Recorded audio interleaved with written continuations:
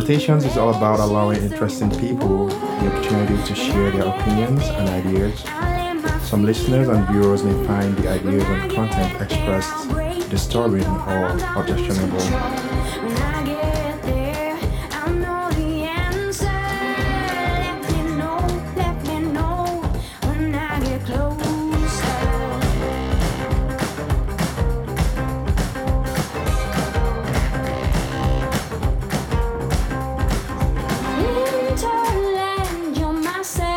Hello, everybody. This is Todd Fredericks, Associate Professor of Family Medicine at The Ohio University Heritage College of Osteopathic Medicine. And today we're going to continue with our interview with Dr. Todd Jambros, who's the Medical Director at Appalachian Behavioral Health Hospital in Athens, Ohio. And with that, I'm going to give it over to Mara. Hi, I'm Mara Leyendecker. I am a second-year medical student here at OUH-COM. And again, we have Dr. Jambros here with us today. So we sort of left off, I had a couple questions about, you mentioned when you have new admits. I was curious what sort of questions and protocols, I guess, do you go through when you have a new patient come in? So everyone's a little different, and I approach my patients different on how they come in. So there's two ways I see patients first time is, first, as an on-duty doc at night, I'm watching them walk in the door, whether an ambulance brings them or a police officer brings them. And then the second way is when I see them when they've already been here overnight and some on-duty physician's already admitted them. So whenever I talk to a patient, I mostly feel out first off what they can tolerate. Because I think a lot of times we are so focused on getting our comprehensive psych exam, right? So we want our full history. We want all the things we want out of medical history and physical. And on top of that, we want all the psychosocial information. We want all the history of present illness with the different review. On top of a regular review of symptoms, we have a psychiatric review of symptoms, right? So the first thing I actually do is I kind of sit back in the hallway and I watch the patients come through the door.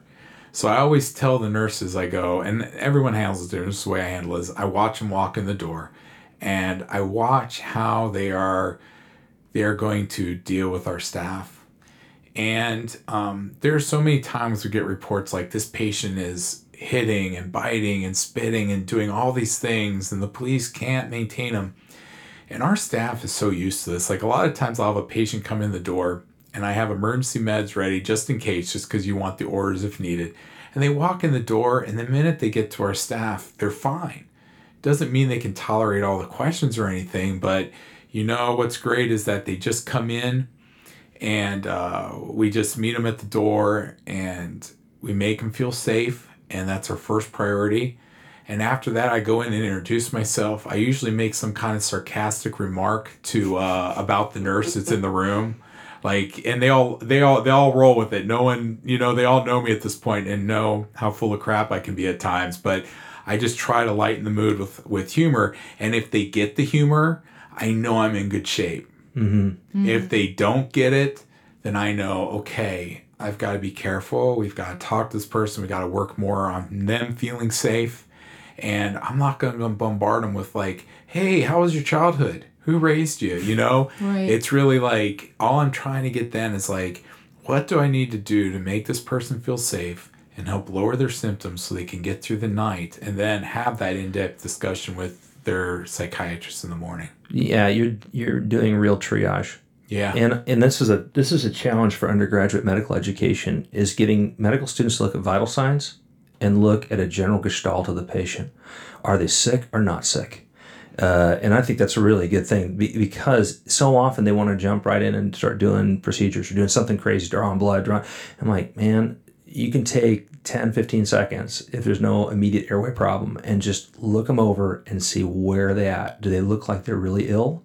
They look like they can communicate. They look like they're talking, maintaining an airway. There's so much you can glean just from that brief observation period about where a patient's at. It doesn't take long, but people don't adapt to that well. And that's cool to see that you do that.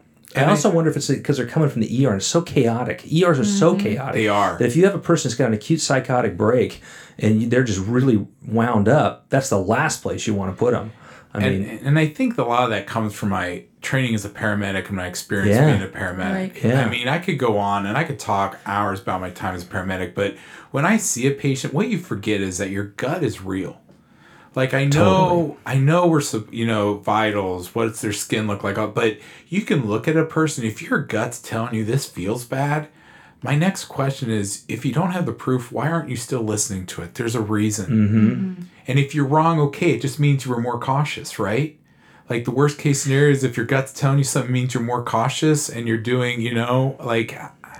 Well, there's a point there, and I'm a big pre-hospital guy for that reason. My dream would be that every medical student would start as a paramedic because it's a level of care that's usually under protocols and a formulary. You start making medical decisions. You have to live by them. But there's the first thing that every paramedic learns or every EMT learns, and that's scene safety, PPE, right? The first thing, look at the scene. Am I safe to go in there? Where's my protective equipment? And it's the same thing. It's that general view of what's going on in the situation, and you can get so much information that helps you develop better care for your patient acutely, and that's really cool. I guarantee that came out of your paramedic training, Todd. That's what I think. I'm sure it did. Yeah. Yeah. And, I'm quick. I tell staff when stuff feels, I kind of say, I'll go, okay, that feels good. I go, oh, this feels bad. And like, I'm kind of like sarcastic in my humor. I say it, but staff knows what I mean when I say that, this feels bad. And people are looking, Your spider sense is going off. Yeah. And I'm very rarely wrong, but I'll tell you, anytime that I prepare for the worst, most times that doesn't even happen. Like that's a big thing. Like I sit back and I'm always like, okay, we're going to prepare for this. And people are like, oh, why are you so pessimistic? I'm going, I'm not. Things are going to be fine. You know why? We're prepared. And they always end up fine. 2 is 1 and 1 is none. 2 is 1 and 1 is none. If you only have one plan, you got no plan. You always got to have a backup, right? What am I going to do if? Very true. There's many times where I know our EMR is slow. I reviewed allergies. I've ordered emergency meds. It doesn't mean they get them. It just means that instead of a patient waiting for all that time for a pharmacy to verify or all those things, if they need them and I make that choice that they need them when I'm assessing that patient, it's ready. How much less trauma is that on the patient knowing the shot's coming and then you're waiting for all that for me to go get on a computer, make those orders and all that stuff. And then, I never use the order that I put in. Well, no one loses there. The only problem is, Todd, there's been a transition in regular healthcare about getting away from those standing orders, which I think is ridiculous because we practiced with them for years. And maybe there was a few medical errors with them or a few weird administrations. I don't know why that happened because I tell you what, as a house officer, when you're a resident, it's night and day to have standing orders that you trust your nursing staff and they're going to make a decision. You don't have to wake me up to give Tylenol, but it's there for the patient. You don't have to wake me up for this. It's okay. Make a decision if you think that's so true. And yet you see a lot of blowback in terms of some large medical corporations that don't want that. Big healthcare corporations don't want those anticipated orders of, if this, then this. And it really does speed things up because sometimes it can take a very long time to get things released with Pyxis and stuff just to go get it. Right. It's a real VA was terrible for that. Yeah. Why do you think they don't want that? Has there been liability things happen in the past? And human beings make errors. They do. Right. I mean. But if you think about that, even the physician could potentially, make an error as well. So. It is, but. Give and take, I guess. When you put it in and then all the safeguards that get there, right? So I put an order and then pharmacy verifies, right? And they're looking if there's allergies and all these things. And then the nurse has to verify, right? Okay. Mm-hmm. And you're going through all those check systems. I see. And so if I'm called to go see a patient that could need medications, and a lot of times I don't have to do that, most times actually. But I check, I make sure there's no allergies. I know there's no contraindications. You're getting injections and emergency medications. It's not like I'm giving them a choice, right? Mm-hmm. So I have them ready to go. And then nursing staff is drawing them up and then they feel better because they know things. If that patient, if I'm not able to calm that patient down, they're going to have to use some kind of restraint or something. They know there's a lot less time waiting on the situation to be okay. So it's just being prepared. So the worst case scenario is I go back to my office and cancel the order. That's right. You're going to find in your career, Mara, a lot of it's driven by liability. Mm-hmm. People who don't have anything to do with patient care make these decisions. They're lawyers or attorneys, and they come in and say, well, we're just going to make a blanket decision because this thing went bad and we're afraid of like liability. And that's a lot of what drives medicine today.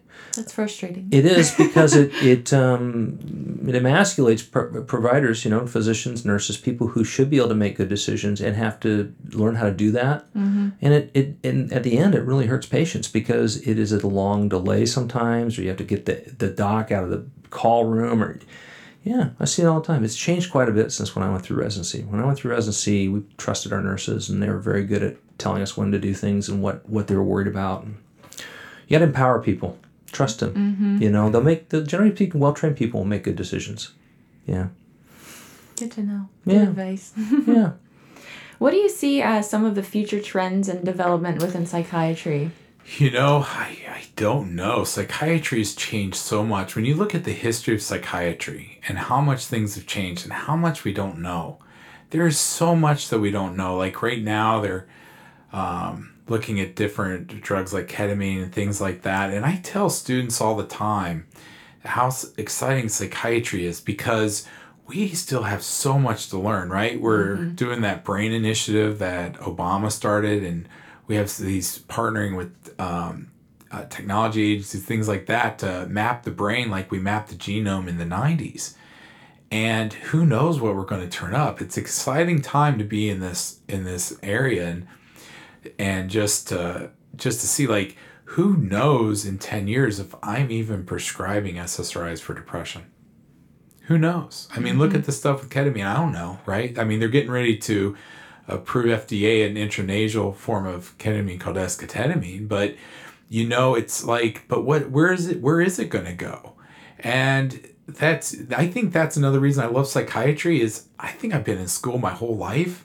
And if I'm going to stay a good psychiatrist, I'm going to have to stay in school my whole life, and it's great. I think it's exciting, and I know I was like, oh, I don't know, but it's great that we don't know because it just shows how much we're going to learn. It's going to show how much is in the pipeline. And Mellaril.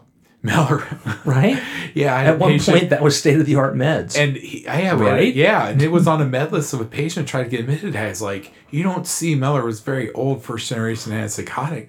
I can't even say the generic form of the name because I've only ever seen, like, very few patients on it, right? And, it's just not something, it's changed so much. Yeah, and we keep changing. So I had our pharmacist pull me a list of all the meds that have been taken off the market since 2010 because they passed phase 4 trials, FDA trials, but then they released the public and they were killing people. They came up with a list of 18 different drugs. Like you're perfectly safe. We're going to put them on the market. Wow. 18 of them pulled since 2010, right? That's it. So what you're saying, right, is at one point Mellaril was the newest, coolest thing, and now no one uses it, right? But ketamine, I love ketamine because I'm a pre-hospital guy. So ketamine's used all over the military because it's a really cool drug. And I'm really interested to see what it does with PTSD patients in long-term trials and for selected populations. But yeah, see, that's a whole new thing. Lifetime learning. Mm-hmm. It really is. Lifetime learning. Shadowed a psychiatrist up there last week, and she was even just telling me how much the DSM has changed and how much it's going to change in the next couple of years. What's interesting is when I started residency, the DSM-4 was in place in my first year, and they told us not to even learn it because their DSM-5 was coming out. That was a real quick turnaround, wasn't it, between 4 and 5? It wasn't but a year or two. Oh, I think it was longer than that, but the turnaround happened. When they made the choice, they just rolled. And I remember that. That was a huge change because 3 was there forever. It was. And 4 and 4TR, they were there. Well, I should probably know the dates, but I don't.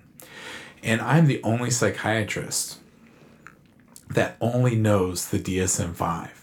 And you should see the different diagnoses that go around mental health because of the change in books. I only know DSM-5.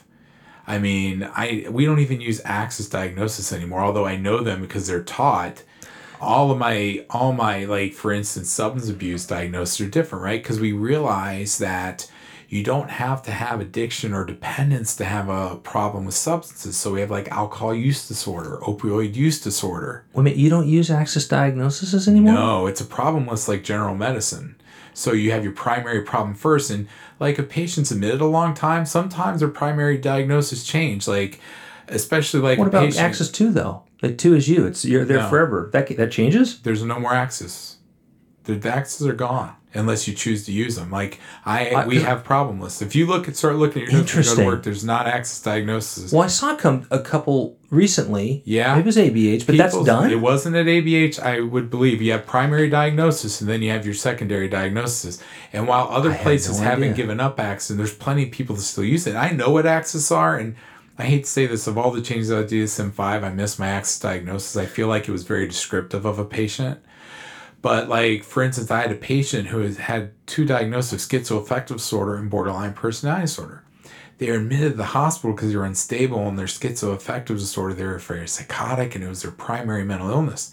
The reason they were in the hospital for 3 more months was after their schizoaffective disorder stabilized.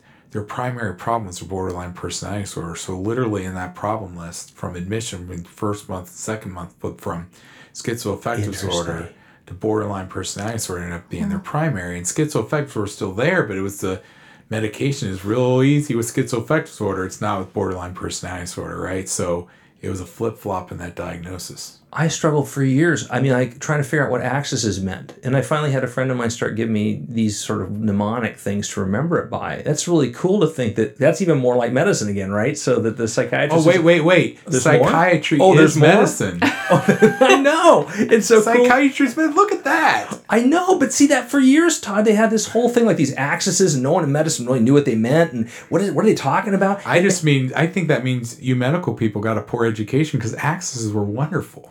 But I mean, I know that I'm just saying we were like soap, you know. Well, I tell everybody here, I'm a family doctor. I'm like the golden retriever of medicine. I'm ADHD and just friendly, right? So the fact of the matter is that it's hard to understand some of that nuance, but to know that psychiatry is trending back towards a normal soap note with this is the problem list, and this is what we're going to deal with. That's what it is. That makes a lot more sense. That's what it is. We have primary diagnosis and then secondary diagnosis. So let me ask a question then.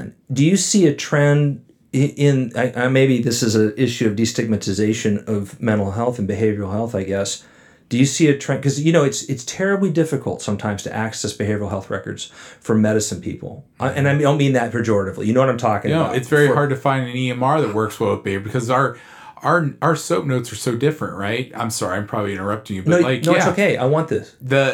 Our subjective, what's important for us in a subjective is not important for what's for you in a subjective. Truly. Mm-hmm. And when we have our objective is our mental status examination, right? I mean, we'll have vitals, we look at all that stuff, but it's not important to me is not that they have a regular heartbeat, but are they, what's their mood? What's their affect? Are they responding to internal stimuli? But see, this is so refreshing. I won't use medicine people. I'll say non-psychiatrists. So non-psychiatrists that are managing psychiatric patients, do you see a period of time where the stigma of and the protective nature of behavioral health, in addition to the protections afforded by non-psychiatric medical care, is more integrated to where medical people start seeing the normal psychiatric diagnoses and those assessments? Because see, to me, it's always been mind, body, spirit. It's always integrated. Right. I'm a DO, so everything's integrated.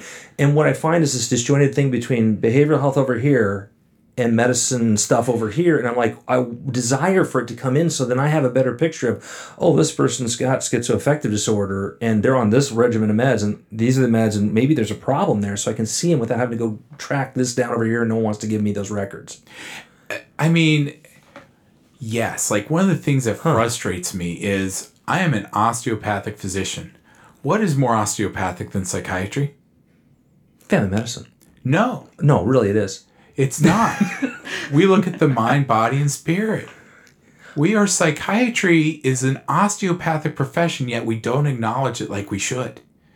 And I find if it's viewed that way, yes, of course. And it is. It's that's why we got to change that. It's got to stop. There are not enough psychiatrists to treat people with mental illness.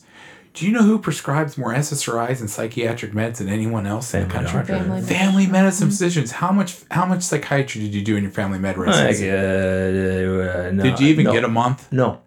I remember. Because they scared me. Here's when I was 100% sure I knew I wasn't going to do family med.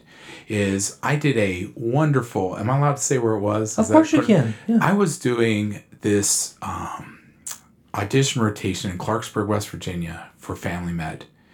And man, did I love that program. It was a great Family Med program. I'm sure it still is. Yes. At UMH. Yeah. Great program. Right down the street from the VA. And I was sitting there, yes. Before they built the new hospital. Yeah. Which is much nicer, by the way. See, I was there for the old hospital. You Which had to was drive horrible. all the way downtown. Oh, yeah, that's right. So I'm in their Family Med clinic, and I'm rolling along, and all of a sudden, I'm asking the Family Med doc, how did you choose what antidepressant you were on? And the residents, they're like, well, we just use Paxil. It just works. I go, why does it work? Now, you understand, I'm a student that's interviewing psychiatry, and I'm interviewing Family Med, right? Mm-hmm. And I know why you're going to choose paroxetine over sertraline. I know why. And even the attending goes, they're all the same. All SSRIs are the same. Mm-hmm. And right there off the bat, I realized that I had to be a psychiatrist. Like, right then, I was kind of looking at both. And the fact that these physicians I looked up to, and I did, they were fabulous physicians. And one of the things I do is I spend so much time with med students. Every med student that comes through me gets a 2-hour lecture on SSRIs, SNRIs, when to use which one when, why you would use one over when another. When can I sit down for that lecture? Anytime. Because next time you're there and I'm rolling. I am one of those FPs. Yeah. Prozac. You're going to do it that's for, what I use, for the Prozac. psych club, right? Yeah, you got to invite me. I'll come I do will. it. No, yeah. this is really important what you're saying, because most FPs, unless they seek it out, don't have any psych rotations. They don't know, and then they get there, and people want mild depression. They want to have some kind of SSRI. You're like, okay, Prozac. I've seen it even in my CCEs. Yeah. Someone will come in. Oh, I'm feeling sad lately. My dog passed away, and not that they don't need it, but the primary care physician is so just like, okay, well, we'll try this one, and that's it. And I've been given the opportunity. I'm been talking to one of the directors of Family Med residency at OMH, and I mean, I've taught a couple classes there when I was a resident. They're inviting me back. I'm so excited. The people I want to teach and the people I want to reach out to are primary care providers. Oh, yeah. We throw all the responsibility on them, but there's no support there. And the American Psychiatric Association, what we do in our residency, there's 2 big things we're trying to do, and it's integrated care and collaborative care. And in this rural population, we aren't going to find more psychiatrists to come to Athens, West Virginia. What we've got to do is better educate the physicians that are here and give them the support they need. There shouldn't be splitting back and forth. It should be all of us are physicians, and all of us should be working together. I mean, every day, I feel like every week, someone else has died from suicide. Someone has died from a drug overdose. Why aren't we helping each other? And integrated clinics is a great way to do that, right? Mm-hmm. Collaborative care is a great way to do that. If I had a primary care office say, hey, we want a psychiatrist that we can just review some cases with. Do you know how many of those patients can get help and then they don't ever need me, or they never walk in my door at ABH? Mm-hmm. And these are the models that psychiatrists are trying to push through. And I feel like primary care is the same way, but I get a very slanted view, right? Because I go to all psychiatry conferences and all that stuff, but we really are pushing this integrative collaborative care, and I feel like it's what we really need to do, especially with us in a rural population, Well, I mean, I think of myself as fairly informed, and yet I wasn't aware that accesses weren't used. I wasn't aware of this. I think that's really why there's a great mission for the psychiatrists to come back and kind of bring the family doctors and let's talk to you about how this is really working these days and what we really think. Because again, we started this with kind of some stereotypes and some things that we think of. Those haven't been debunked. And I guarantee I'm not the only person that feels that way. Although the more I learn about what psychiatry is doing, the more I realize there is exactly what you say, a real need to have that reintegration. And I'll give you one other one that drives me crazy because in my other world, I'm an aerospace medicine consultant. In the 1990s, Ritalin suddenly showed up in the family medicine office, and methylphenidate, these other drugs that are used now, and we have a whole generation of young people that were given a diagnosis of ADHD that were never given cognitive or behavioral assessments to find out if they really had it, and they were given that diagnosis, and now they want to go fly airliners and they want to do things like that occupationally they're disqualified from because they have a poorly done diagnosis of ADHD, just simply because maybe some of them were just really active boys at 7 or 8 years old, and the teacher said, you're hyper, you need to go get drugs. The cavalier nature of looking at behavioral health and not fully assessing someone before you give them a lifetime diagnosis is catastrophic for some of these young people starting their careers because they find, I can't do this now because someone gave me a diagnosis, and it takes forever. Neuropsychological evaluations that are extraordinarily expensive. They should have been done a long time ago with the kid. It's not done. And even to turn it into a different way than that is when you look at depression, when you look at bipolar disorder, when you look at schizophrenia, all of them have a deficiency in concentration. And you hear, oh, you can't concentrate? Let me give you some Vyvanse or Adderall. And you would not believe the patients we get admitted that physicians on the outside will sit, and I even call them on the phone. There was a physician who just tried to tell me this patient had ADHD and I was wrong when this patient came in manic on a stimulant she prescribed. And I couldn't believe that she was giving me one upside down the other, and they forget that concentration and a deficiency in concentration is present across almost all the mental illnesses, right? Interesting. Depression, right? Poor concentration. Bipolar disorder, mania. Who concentrates when they're manic, right? Or hypomanic. They're even, a person that's hypomanic doesn't look pathological. What assessment are you doing? Yeah, it's easy to do an ADHD assessment and get a positive. What are you doing to rule out the negatives? Are you ruling out the bipolar disorder? Are you ruling out the depression? And so on the other scheme of that, not only are we rushing into giving meds for ADHD that may not be there, like you're saying, how about all those patients that get medication for ADHD, and then when they come to me and I tell them you have bipolar disorder, not ADHD, and I'm wrong, and why would I say such a thing, and I can't convince them otherwise. Wow. Yeah, it is. That is why this is such a refreshing conversation, Todd. Because to see psychiatry leaning more towards reintegration of mind, body, spirit, as opposed to just being over and doing psychiatric work, is really good for patients overall. Yeah, it's going to be a much better future for a lot of these people because they're not going to get in that conundrum. But by the way, Mar, I don't mean to interrupt you because it's fascinating. It's fascinating to me as anybody else. Go ahead. But so you strike me as a cognitive guy. You've said a lot of things that talk to me about a cognitive model in your background in terms of wanting to talk to people more than drug them necessarily. If you can go cognitive first. Do you feel, Todd, that a good... That it's very osteopathic? Yeah, sure. Yeah, I know you drank the Kool-Aid. You're good to go. But the thing I'm getting at is when you talk to a family doctor and a person... So how's your feeling in terms of clinical psychologists and psychiatrists being able to make appropriate diagnoses, because they cross realms. They do certain things and others don't. They don't. But explain, if you could briefly, the role of the clinical psychologist and the role of the psychiatrist for a family doctor that needs to make a referral. What defines how they go down those roads? Like when I use one versus the other? Sure, yeah. So I think you should be using both all the time. So one of the reasons I work at ABH, and one of the reasons I got spoiled at Chillicothe VA, I did a lot of my residency there, and I was with psychologists all the time. And I remember when I was a resident and I came to ABH, and I go in this room and I sit down, and my treatment team is myself, and then my social worker sits down, and all of a sudden here comes Russell Fox, psychologist, and all of a sudden we have just a full team of people to help someone right now. You know, I got the pharmacology down, and I know what therapies to refer people to, right?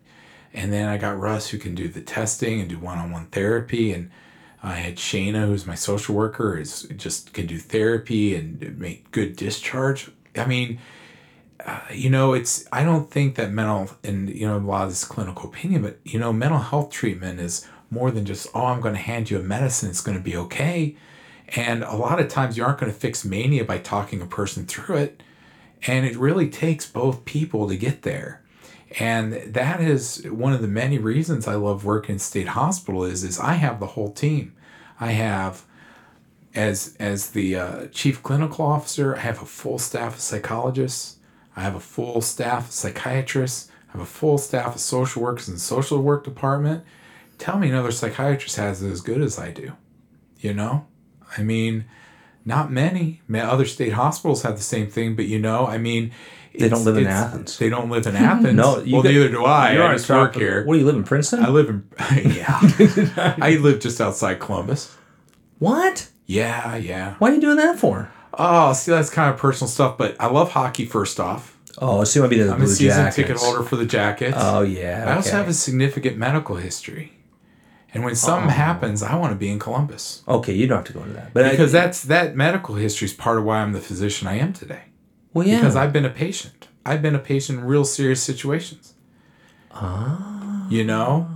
So my attitude towards patients, I treat them the way I wasn't treated at sometimes, or the way I was. So true. And I've had really poor medical. So I live outside Columbus because you know what? If I need something now, hey, I'm a little partial towards Ohio Health because they've already been there for me during a bad time for me. Mm-hmm. And they caught it. I was taken care of real fast and out the door, back to work, no problem. So, I'm going to live in an area that I can be close to the medical care I need. Interesting. And but I don't want to work anywhere but a rural environment. I'm under an hour from work. It's nice we got that Just 4 down lane, 33. isn't it? Yeah, it's easy. Yeah, it is. And if I drove to a similar hospital in Columbus, it's still a 45-minute It's drive. true. Right. It's So true. what does it matter? Everyone's like, oh, you drive so far. I go, no, I drive distance-wise far, but time-wise, it's about the same and a lot easier. And it mellows you out before you go to work, right? It does. Just totally green. I either listen to my heavy metal music or I listen to a podcast. So it depends on what I need to get my day going. Best of both worlds. That's it. So it's my chill out time. What else you got, Mara? What have you learned about yourself throughout your journey as a psychiatrist? I think it goes back to the stigma. I think what I've learned is that, I feel like, and I tell my patients there is like, let me fight the battle for you, especially addiction, I feel like I have to always advocate. Now, I don't feel like I need to. I don't feel like I do. I need to keep advocating for my patients. And, there's been such a stigma around mental illness, and people see people with mental illness and they already form these really strong opinions against them, right? And you see things in the news all the time. Oh, they're schizophrenic. They're dangerous. No, they're not. I have to... Over my time in psychiatry, I realized that when I chose to be a psychiatrist, it is more than prescribing meds and stabilizing people. Because one of the things I said I love about psychiatry is I help give people their life back, Right. Mm-hmm. But I have a bigger responsibility than that because I can do that all day long. But I also need to be that educated person standing out there advocating for them all the time. Like, just because they have a mental illness, like they feel like they can't work, they feel like they can't do things, and people have made them feel that way. So it's my job to empower them, tell them, you can do whatever you want, you can do this. And, that's what I've learned in psychiatry. It's more than just a patient-doctor relationship, and it's more than just prescribing meds. It's really about being a face out there and always advocating for them, because so many people have a wrong, uneducated opinion about mental illness. And we forget that. What's the term doctor mean, right? Teacher. It means teacher. And it's my job to teach people that my patients are great. And, I am privileged to be a psychiatrist. I am privileged to have the job I have. And I am privileged to have the trust those patients have in me. Because when you have a patient-doctor relationship with a psychiatric patient, and they are telling you that they're hearing voices, and they're telling you these things, they aren't coming in going, oh, I'm stuffed up, I need an antibiotic. They're telling you that their life is in shambles. They're telling you they have no hope. They don't want to live. All these things. And they are bearing their soul to you. Now, what are you going to do with that? Oh, I broke your leg. Well, let me cast it up. No, it's not as simple as a surgery or casting something. You have got to be a support for them. And the trust that they give you is an honor that I feel that is one of the privileges I have as a psychiatrist that I never felt when I was doing rotations and other things. How do you develop that trust with the patient? Humor, straightforwardness, being direct, and being consistent. Mm-hmm. Not judging them at any time. Mm-hmm. When patients are so delusional, and delusions being, false fixed belief, right?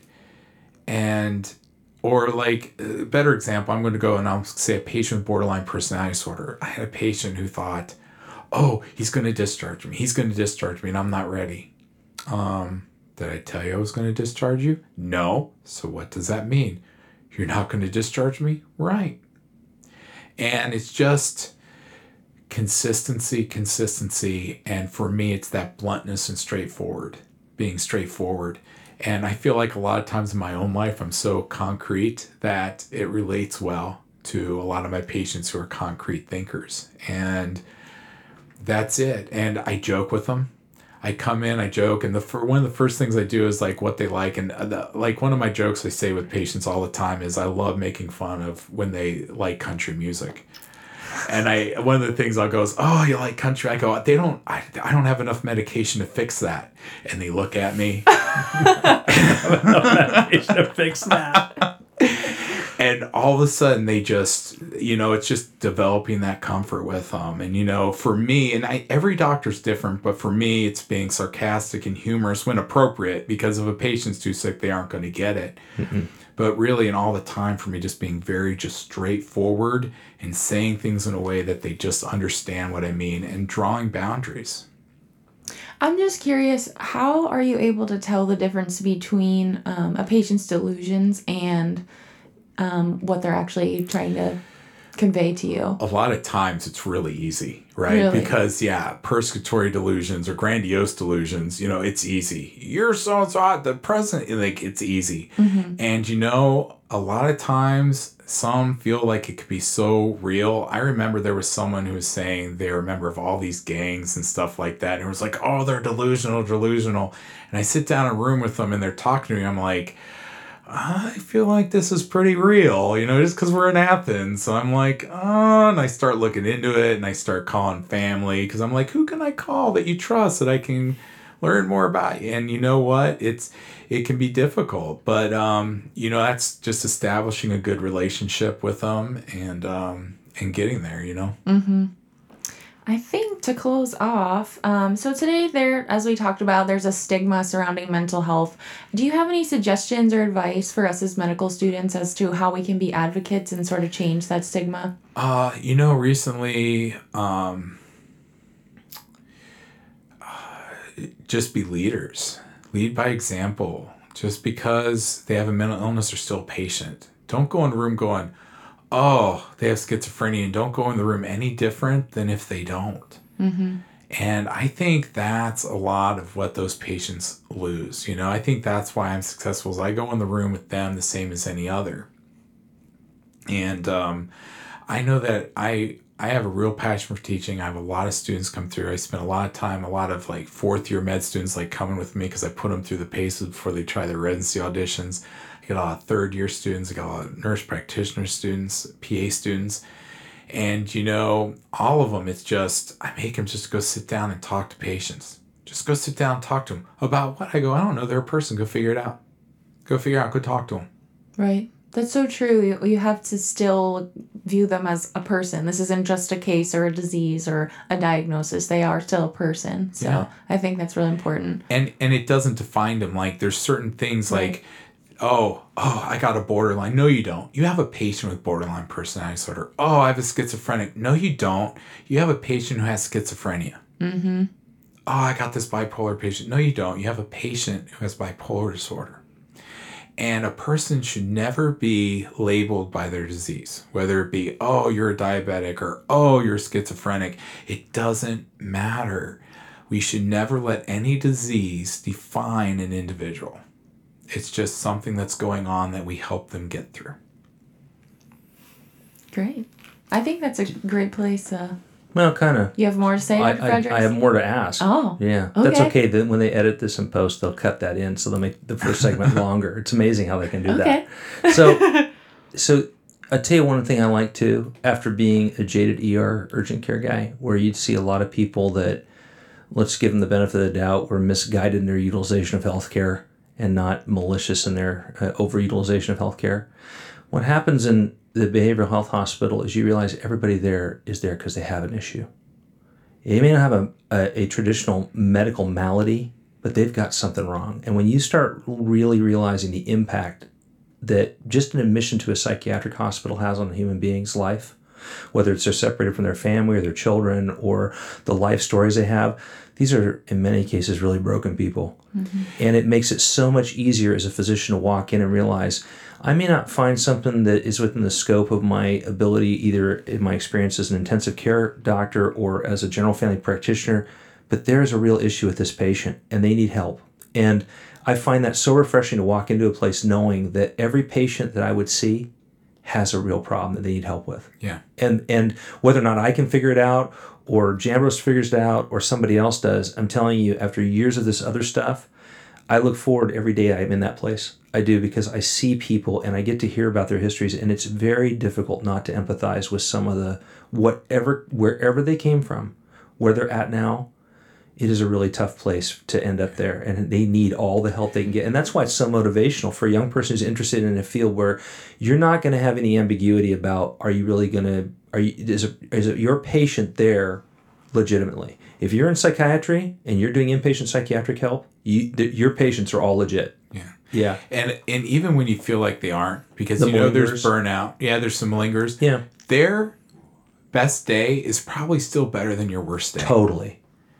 And it's so easy to sit back and get upset about why a patient is there or what's going on. And a lot of times when we're in the position we are, nurses, physicians, whoever it is, we forget how blessed we are. And we have the opportunity to work with these people that, maybe they don't need to belong there, right? But that doesn't mean we stay bitter about it. Like, what does it take to end up in a psychiatric hospital? That's what I'm saying, Todd. When I walk out of that building and I look at the trees and I realize there's a bunch of patients behind that door behind me that don't You're going home. I get to go outside and see the trees, and these people are so ill or broken in their lives, they have to stay there until they can get better.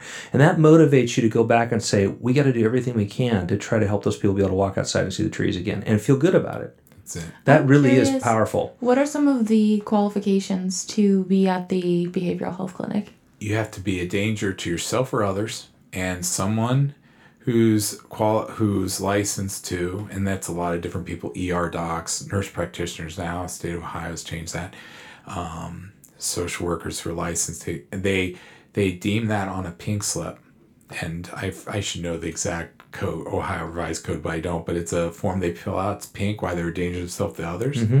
Then I medically clear them. I looked at because people think because I work in a psychiatric hospital, it's a hospital.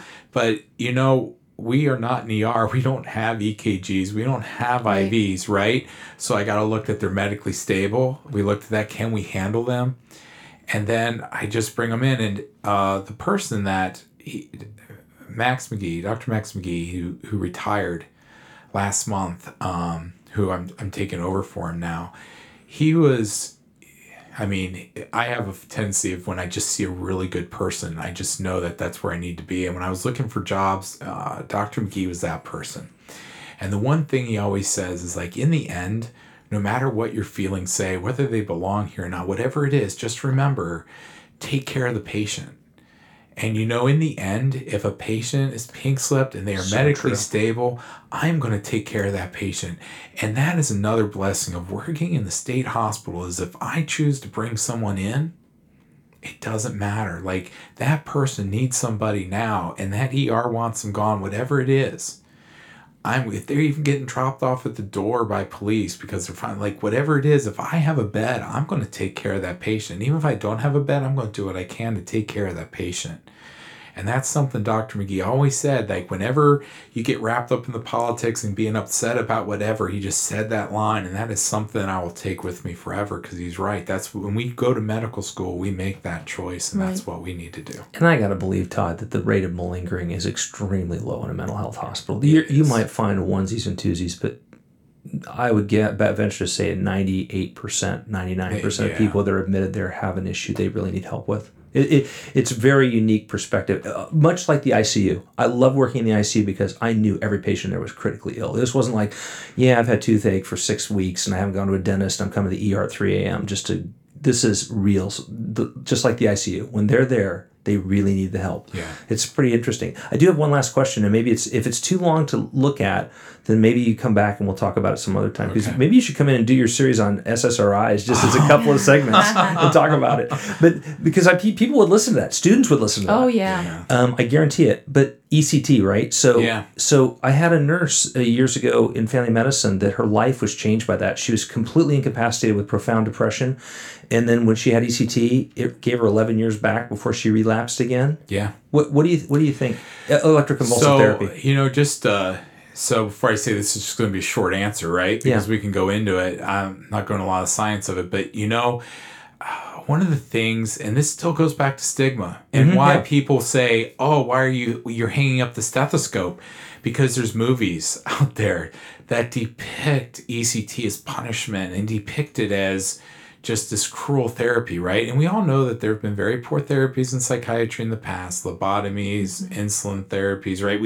Insulin shock therapies, and I don't want to go down that hole, but a lot of people also lump ECT into that, right? I mean, what's one of the most famous movies ever seen, right? Didn't he win an Who Oscar doesn't for even that? know? Yeah. Yeah, he won an Oscar for it. I mean, everyone knows that, right? And the picture of him in the straitjacket's on movie posters everywhere. And that is what I fight when I need to get people a good treatment like ECT. I remember... I think I've seen more restraints in the work I did than I've seen at ABH. You know what I'm saying? Yeah. I put more people in restraints, I think, than you probably have. Look, my staff is great at de-escalating. Yeah, of course. And we still feel like we have too many restraints. I've never seen a one since I've been there. I'm telling you, the staff that I work with are so wonderful. I am so blessed to have those people. They know how to de-escalate and they do a wonderful job. And we avoid so many restraints, and we still all feel like we have too many, right? Because restraining people is traumatic. It doesn't matter if it needs to be done. But getting back to the ECT, when I was a med student and I had to study ECT because I had to be prepared for the psychiatry residencies, right? Residency interviews. And I Google ECT, and I don't know if it's still this way or not, but the site that pops up, the first Google search, is an anti-ECT website. And I'm looking at it, and I'm going, oh. And one of the big things that got me into psychiatry is ECT. I'm at this hospital in Winchester. I'm on the inpatient floor, and here's this guy. He's a banker, and all of a sudden he's suicidal, so depressed. And the only thing that ever worked for him in the past was ECT. And in the matter of a week, he was a different person. And he wanted this therapy. So how do we talk patients into this therapy that we can't totally explain, and we know works, and we know it gives people their life back? And when you Google it, you get pictures of Jack Nicholson in a straitjacket, and you get these websites that are like, oh, you lose your memory, and there's side effects to everything, and the memory loss isn't as profound as a lot of people try to make it out to be, even though it is a side effect, right? And it is. It's such a great avenue of medicine, and it's one of the things we fight with stigma on. It's pretty amazing, isn't it? Yeah. And for the record, people that have ECT are sedated. Yes. They are basically extremely comfortable when it starts, right? You have an anesthesiologist. Anesthesiologist in attendance, and you induce a mild seizure, and when they resolve the seizure, for some reason, it reboots the brain in a way that they're not depressed, and it is life-saving. And that's something that is fascinating to me, because even through medical school, I still had that stigma, and then I started talking to some of the psychiatrists, and they mentioned ECT, and I met this nurse, and she said flat out it saved her life. Yeah. She was suicidal, profound depression, and she was able to go back to work as a functional, like you say, your patients, you can do anything you want. She had profound suicidal ideations, attempts, depression. ECT, 11 years she went back to practice before she relapsed. And I think I lost track of her in care, but I think she went back and had it done again. But it was amazing. And so that goes back to that. That's why these things are helpful, is people learning about how behavioral health changes over time, and how it's not something that is, I guess, as foreign maybe, or as out there like maybe we were brought up to believe, that really it should be integral, and we should see that in the future, that medical students, not just people who are interested like Mara's in being a psychiatrist, but I mean people who don't even know about psychiatry, doing a psychiatry rotation in an inpatient facility and an outpatient facility, just seeing what psychiatrists do. And like you say, we don't have enough psychiatrists, right? Oh, and this, when I went into residency, I still throw this number at students, but I it's probably more, maybe it's less, but there was when I looked at residencies 7-8 years ago, there was a 45,000 physician deficit in psychiatry. 45,000? 45,000. And most psychiatrists were of the age of 60 and retiring. Wow.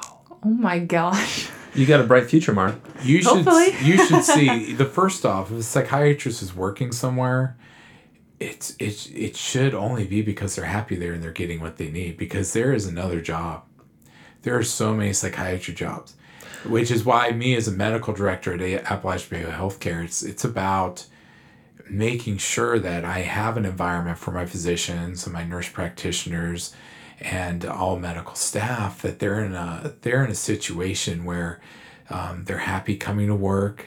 I need to avoid burnout. That's important to me, is we can't, and we have, even though it's lower than a lot of other specialties, we talk, burnout seems to be a very popular topic we're talking about with med students, physicians nowadays.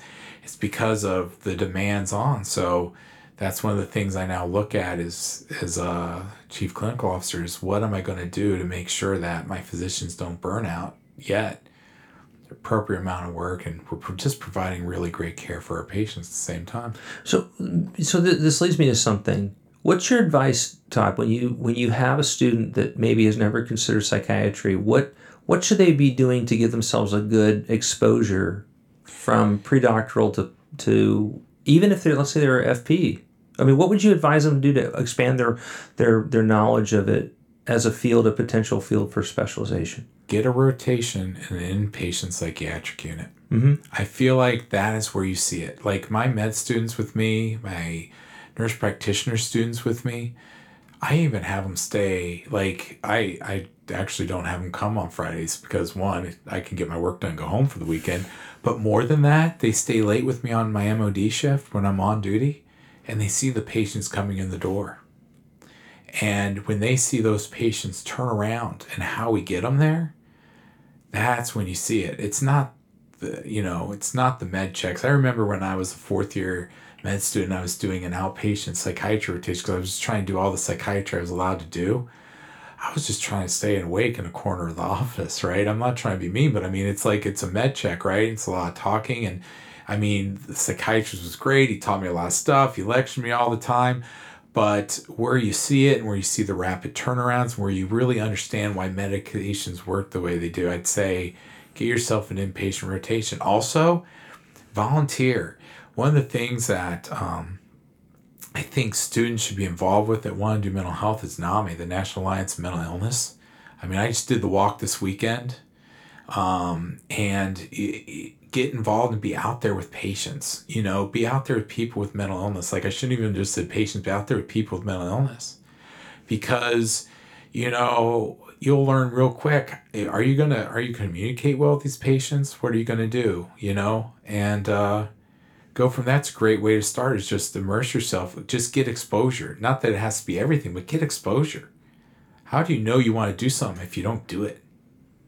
Yeah, that's true. Very true. So definitely in third and fourth year. How about FPs or primary care residents? Do you advise that they take a psychiatric rotation as part of their general training? I don't know how many require them, how many don't, but with all the meds got, I wish they would. I know that if a residency called me, and we've had some family med residents come through, I'll tell you right now, I'd find a way to get them a month in my hospital. Because look what I'm telling you right now. It's like, hey, our primary care physicians we need to enable them. We need to empower them, because it's not psychiatrists that are going to fix this problem. It's our primary care providers out there who are going to fix this problem, as well as people breaking down the stigma. That is how we're going to treat patients. It's not more psychiatrists and more psychiatric hospitals. So now I have one other question for you, and that is this. So if you could think of the 5 behavioral health diagnoses that would be commonly seen in primary care, what would they be that a family doctor should just really learn? Well, I think that instead of just really learn, it's the differentials.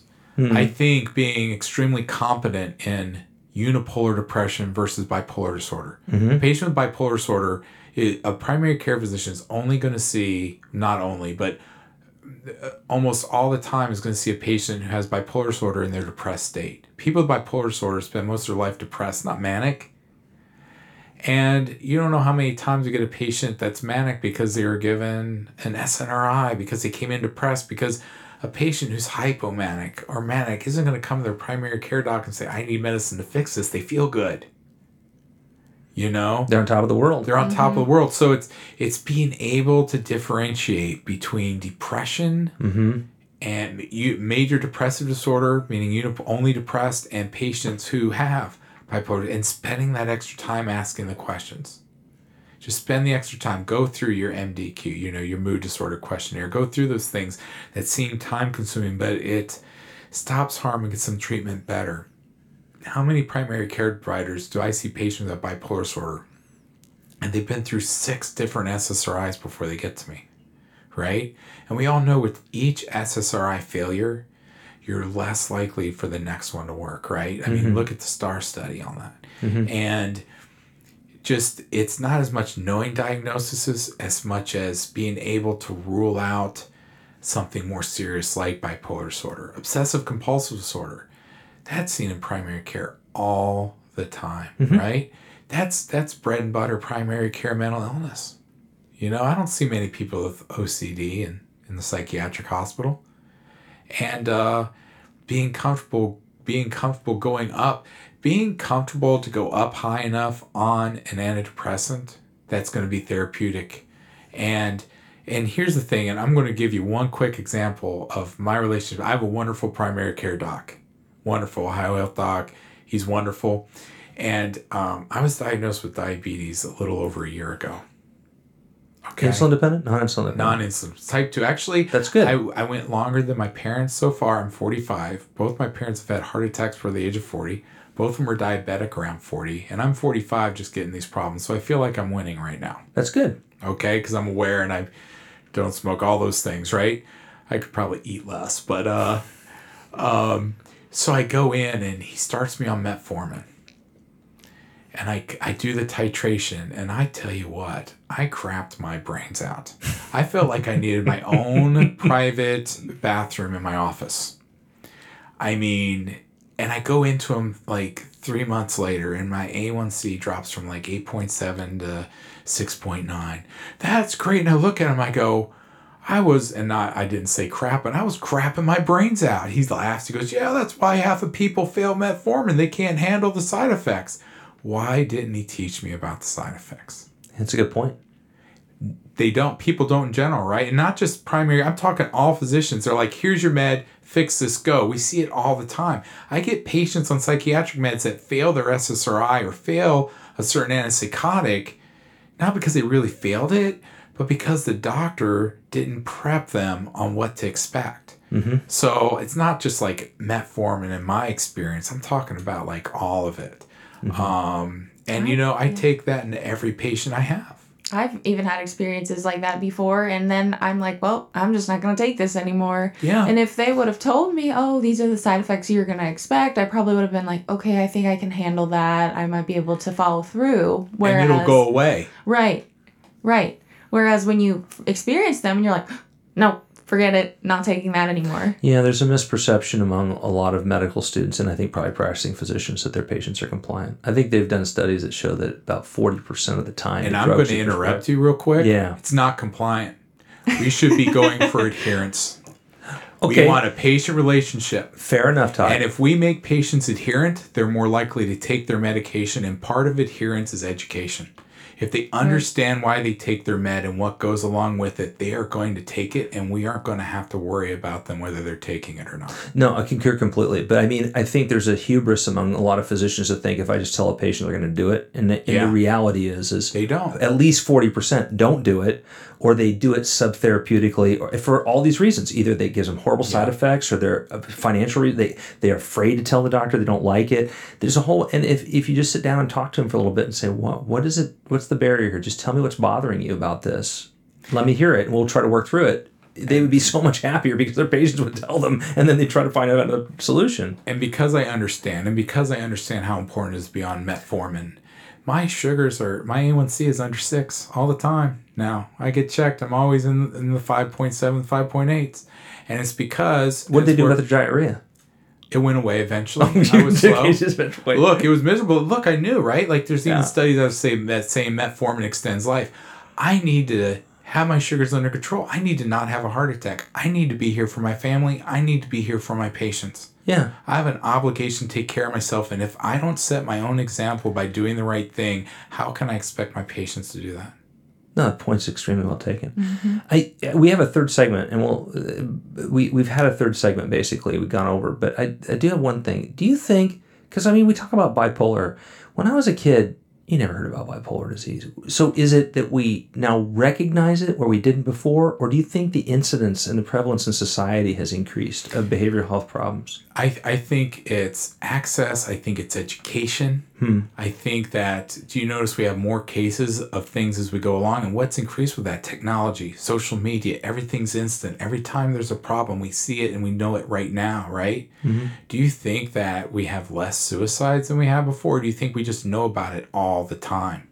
People are posting on Facebook about that they're going to attempt suicide now, right? Like, we have all these instant things, and then the substances get better, right? Or worse, I should say. Like methamphetamine. I mean, how long have we been making meth? Were they, and I'm going to ask a question, I'm pretty sure they didn't have meth in the 60s, right? I don't think so. But how much meth? They shouldn't have amphetamine. Yeah. But crystal meth, and we see patients come in psychotic and manic, and even though that's substance induced, how many times do we see patients not come back from that? Plenty. Tons. So, I mean, I think it's a combination of things, but I think the biggest thing is education, recognizing it. I mean, people have mental illness. What we used to do is put them in a hospital, or people didn't look at them anymore, or families put them, kind of took care of them, didn't let people know they had mentally ill family, right? That was a part of our history. Yeah. And now it's all about education, getting treatment, and it's better, and we just got to make it even be able to present an even less, a more non-judgmental society that people who need help can get it.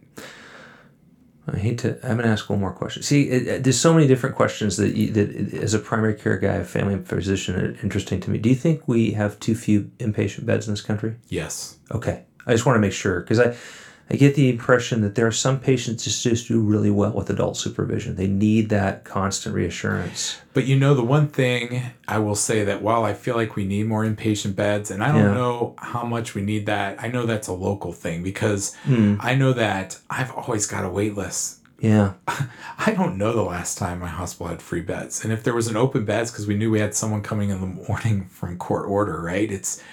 We are always staying full, and I know that with Medicaid expansion, there's supposed to be more access to care, and it's out there, and there is more access to care, but it's still not enough.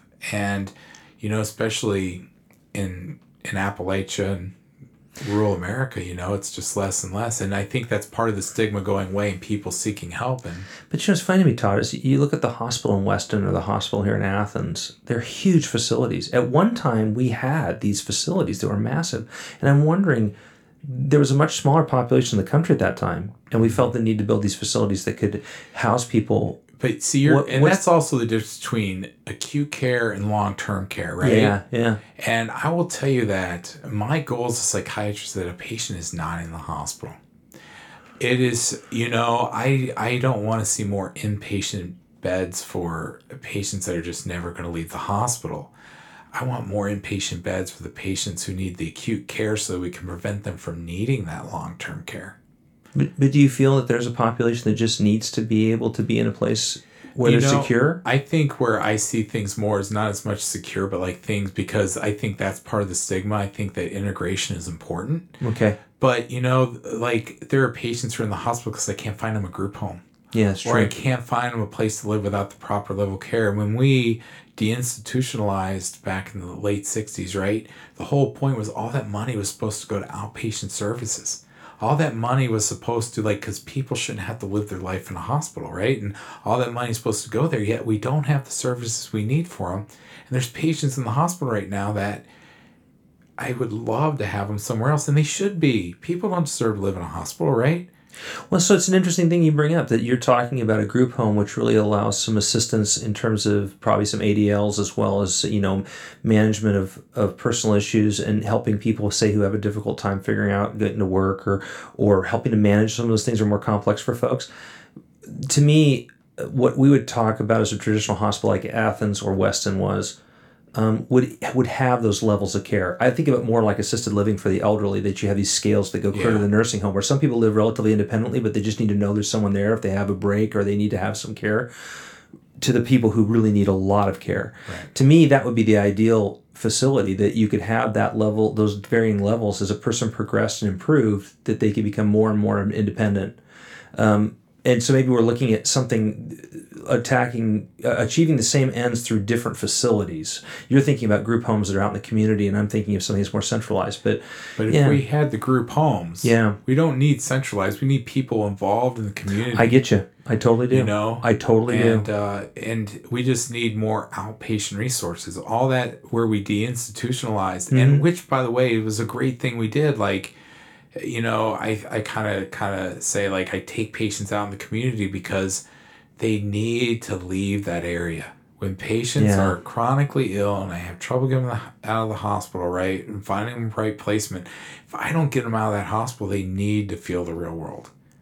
Why do you get up every morning, right? Like, not only do I get up for my job every day, like tonight the Jackets are playing the Flyers. Are you going? No, because I'm here. Well, you gotta go late. What time? Oh, it started at 7. I got a long way. Dude, you can be there. I'm used to living. Well, that's beside the point. The point is that we all have things we love to do. Yeah. What do you have left to love to do if you're spending your life in a hospital? Yeah. That's the thing I fight. And I'm like, so I take them out and I do things. And one of the great things about ABH I love, I can talk about why I love where I work all day long, but we have activity therapies that does things with patients and they get out some. And I mean, there's some, God, I love our AT staff. And whenever I go into them, let me tell you what, they have their finger on the pulse. They know. If I think something's up, they're like, Jam, this patient's a little squirrely. They don't feel right. Normally they do this and they did this instead. And that may not seem like a big deal, but to me, when you know a patient that way, you're going, something's not right. And getting patients out of that institutionalized setting and getting them exposure, outside stressors, like, that's why we get up every day, isn't it? Yeah. And it's funny that people don't realize, they don't equate that with like ICU psychosis. People that are in a completely unfamiliar environment that are critically ill, they don't do well. They need to have, that's why I hate windowless ICU rooms. It makes me crazy. We walk in there and all it is lights out of something out of Alien. And you're like, if I'm really sick, I want to see a tree. Yeah. And we don't do that, But this has really been great. Todd, I'm so thankful you took the time to come over and talk to us. I appreciate you having me. Thank you so much. I really appreciate it. I've learned so much through this session, and I'm really grateful that you were able to come today and do the podcast. So thank you so much again. No problem. Thanks for having me. Would you ever be willing to come back and do a segment on some specified topic of psychiatry that's of interest to you? Sure. Would you? Yeah. I think it'd be helpful. Okay. Do you know that like several thousand people listen to this? All over the world. See, I was nervous about that. No. So, yeah. No. Well, you noticed that we have no cameras running. We made an elective decision not to have video anymore. Oh, I didn't know that. You're not on a camera. I saw that there were some. No, you could be like a typical newscaster with shorts so much on. Easier. No, it does, because I'll tell you, like, I got on your YouTube channel today just for the first time when I had to see what it was. Yeah. And I saw there were pictures, and I'm like, oh, like I'm wearing a tie today because No, you could have worn like a Pink Floyd But this t-shirt. isn't me. Well, I was like, I wish I was more casual to be on camera. I don't want to be the psychiatrist in a shirt and tie today. Like, I don't want to be that guy. No, I'm telling you. Speaking of pictures, can we take a picture for my poster? Yeah, we're going to take a picture of your poster. For the poster. That's right. Okay. But we're going to end this segment. Oh, yes. And then we're going to do some magic for post-production. And then we're going to take a picture. And then Jambros can go find the Yes, you'll get into the second. You'll be there second period. That's what I'm thinking. I'm thinking about picking up my. So I used to live in. I'm sure you're going to edit this part out, but I grew up between Chicago and Philadelphia. Oh yeah. So like all my sports teams were Chicago except for hockey. It was Philadelphia because I never watched hockey in Chicago because my childhood was split. And my first hockey game I ever watched was Ron Hextall scoring a goal, his second empty net goal. So, like, when I moved to Columbus, I became a trader, which I didn't know was possible. But now I'm just all about the Jackets. Like, if you go in my office... They're a great hockey team. They are. And, but the Flyers, I've not missed a Flyer game. This is how important it was that I was here today. You have NHL, what is it, NHL on Ice for you? Do you subscribe? There's not need. I have season tickets. Like, why do I have to make sure I watch every away game, too? How much hockey is in my life? Oh, I thought you went and saw the Flyers. That's what I'm saying, is that the Flyers are playing tonight. Tonight's going to be the first Flyers game go. I missed. You got to get to... No, first you're Flyers not. Okay, let's do game this quickly. Yes, you have to go. Okay, so... I made up my mind. I thought I was already giving it up. Well, next time, I know you'll have one. Next time you're going to come, you're going to wear your Jack's jersey. Yes. I have plenty of them. I know you do. I have know. plenty We can of all them. we can all wear one. I have a ton of jackets, jerseys, and actually, my big thing is I go to Philadelphia every year for a game or something. Like last few years, ever since I've not been a resident. Yeah. Like last year, I went watched Eric Lindros's number get retired in Philadelphia, and I took my old jersey, from the '90s, and I had him. I got him to autograph. I got him to sign an old with a stain on it jersey that I had. Jam, you're missing OU hockey. It's fun. I've been to a couple games. It's fun. It is fun. They're good. It is fun. For college league, yeah. I remember I went to a college game once and I hated it. And it wasn't OU. It was like I went to see Virginia Tech play Temple in Roanoke, Virginia. And I was like, oh, this is boring. It's so slow. And I've been to 2 OU games now because once a year the hospital goes to an OU game. We do it with the committee. Like we all pick it in, we buy tickets and we all go. And I've been the last 2 years, and it is a blast. I love OU hockey. Yeah. I love going. I think that if I didn't go to all those Blue Jacket games all the time, there's only so much hockey you can go to, and I love hockey. I mean, I even do fantasy hockey. I mean, I have a fantasy football team, but I'm not going to miss. I didn't have a fantasy hockey team this year, and I was so upset I couldn't find a league. I formed a league because I had to have a fantasy hockey league. Love hockey. Commitment. Love hockey. I love hockey too because I don't like football. So hockey is awesome, and it's a great way to end this. I'm going to have to take you to a game. We're going to go. I would go to a Blue Jackets game. Tickets. It's easy. But doesn't your wife go with you? Yeah, but she's not. And I'll tell you what. I'll give this up to my wife. Is she knows? Like when I go, did you hear the so and so about the Jackets? She goes, yeah. You would let me go on your season tickets to Blue Jackets? Hell yeah. Are you serious? Yeah, I take friends all the time. My wife can only go to so many games. She's usually happy I take friends because she likes hockey, but she's not, I want to go to 42 games a year. I love hockey. I'm so excited about that. 42 games. Hockey's a long season. Yeah, it started in October. It ends in April. And you go to everyone. Almost. I go to Except probably today. 80%. 80% of the games, home games, yeah. Although I haven't been to a game yet this season because the opening season happened the week I went to the American Psychiatric Association conference in Chicago. And I couldn't even get into a Blackhawk game. Like I was like, it's the opening weekend of the NHL season. No way. And there wasn't Not even there. a Blackhawk game in town. Oh, they weren't there. That's the problem. That's it. They were away. So I couldn't even time that right. First off, the Cubs lose. I can't go to an MLB game, right? They lose the Monday before I go to the conference. They're out of the playoffs. The Bears are on their off week. We don't care about football. I care about the Chicago Bears. I have a West by CTE God, problem. Virginia Mountaineer Oh, well, yeah, whatever. football. I will tell you what, anytime I have a page from West Virginia and I go, oh, you're from West by God, they know I'm one of them. That's right. They're right there. They know. And as long as you don't tell the town you're from, but the county, you're good to go. Yeah. Because no one ever talks about the town they're from in West Virginia. It's always the county. But they say the county, and it's always one of 2 counties in West Virginia. Yeah. They're gone from the county. And I'll be like, oh, it's either McDowell or Mingo. McDowell or Mingo. And I live by McDowell. I go, I know McDowell County. And The they're free like state of 50-50. Yes. The Free State. Yes. I'm the West Virginia State Surgeon. There you go. I live, that's my peeps. I live and work in West Virginia. Yeah, so I don't live in West Virginia, but I work there. No, Mara, one last thing. This is going on forever, and we're just riffing. He's got to get to a Phillies Black Jackets game. Second period. Flyers. I don't care about the Phillies. I'm Philadelphia sorry. Flyers. Dude, I'm so sorry. That's right. So Flyers, Blue Jackets game. So do you understand how miserable it is if you're a hockey parent when you have young hockey players? No. It's terrible because they are on the road all the time. Yeah. They have to go everywhere to play. So, like, it's not uncommon for junior hockey here. Families here in Athens have junior hockey players. And there is a good hockey community here in Athens. There's a huge hockey community A here in really Athens. good one. Yeah, you wouldn't think it, but there is. They go to Illinois on the weekend to play hockey because they're all over to try to find ice to play on. And they have it's not like football where you have 12 games. Hockey players will play 30 or 40 in a season, and it's everywhere. New York, Pennsylvania. It's crazy what their lives are like if you're a hockey family, and with young people especially. I did dance, right? Yeah, but you're probably all over too. Yeah. Same thing. Yeah. Except you My had mom a was lot less probably expensive like, gear, probably. Well, maybe you had expensive gear. It's expensive. I bet you it's expensive. Oh, and a yeah. lot less of it than a hockey player. Less gear? Well, I'm sure. Hockey players are armored up. Dancers aren't. Yeah, but we got all the costumes. I guess that's what you got. 20 dances in a competition. You have to have a costume. I guess that's Everyone. right. Yeah. And a van. Not gear, but kind of gear. But it's a bag full of 20 costumes equals a set of goalie pads, Oh, right? exactly. Goalie Yeah. stuff, Big right? huge duffel bags, the dancers, the hockey yeah. players and Should've dancers. seen. Well, like I guess ice skaters, I guess would be the same thing. They're all wearing the same. So they're all walking in with the same size bags. Yeah. That's right. Yep. Well, this has been a lot of fun. so you're Look at this. Look at all over. We're even talking ice hockey now. Dancing. We're rolling. That's what rotations is about. Yeah. Yep. Right? People have to know that doctors are normal. Yeah. Mara has Sort to know of. that. She's But decided I'm to not, become a. we're not normal. There's no such thing as normal.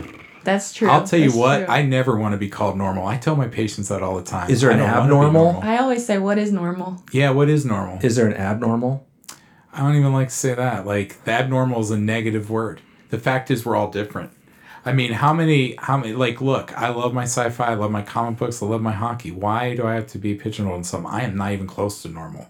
I used to play Magic the Gathering competitively, and I haven't had time to play that. Dude, I've got a Batman poster on my wall. I know. There's nothing normal about you. Look at your office, and that's wonderful. I'm glad. If you were normal, I wouldn't like you, right? What we deem as normal. We are too busy pigeonholing normal. Just, we are all awesome. Okay, that's the way I want my psychiatrist to think, for sure. Yeah. I agree. Okay, so we're going to end this finally so you can go to second period. Awesome. Are we good? Yeah. Okay. That was great. Hey, I want to thank everybody for joining us today, and it's just been a pleasure to have you with, and we'll get you again on the next episode of Rotations. Trees, your yellow leaves move me. Dancing moves your painted red shakes the room. When I get there, I'll let my feet roll. When I get there, I'll break in your arms, I'll lose control. When I get there, I'll know the Rotations is a weekly podcast of all things medicine and science, and is part of the media and medicine family of medical storytelling. The opinions and comments expressed on Rotations do not reflect the official or unofficial positions of Ohio University, the Ohio University Heritage College of Osteopathic Medicine, or the Scripps College of Communications. Guests on Rotations are interviewed in an unopposed fashion so that their ideas and opinions can be freely expressed. Rotations is produced by Todd Fredericks. Rotation is copyrighted, and while we welcome citations, tweets, Facebook likes, and other endorsements via word of mouth and social media, we reserve all rights to content. You may use Rotations content under the provisions of Creative Commons, but you cannot alter or edit the content in any manner without express permission of the content creators, and you must cite Rotations as a source of any content derived from the podcast. We welcome any comments, and you can contact us by emailing us rotationspodcast@gmail.com, tweeting us at rotationspcast, or visiting mediamedicine.com/rotations.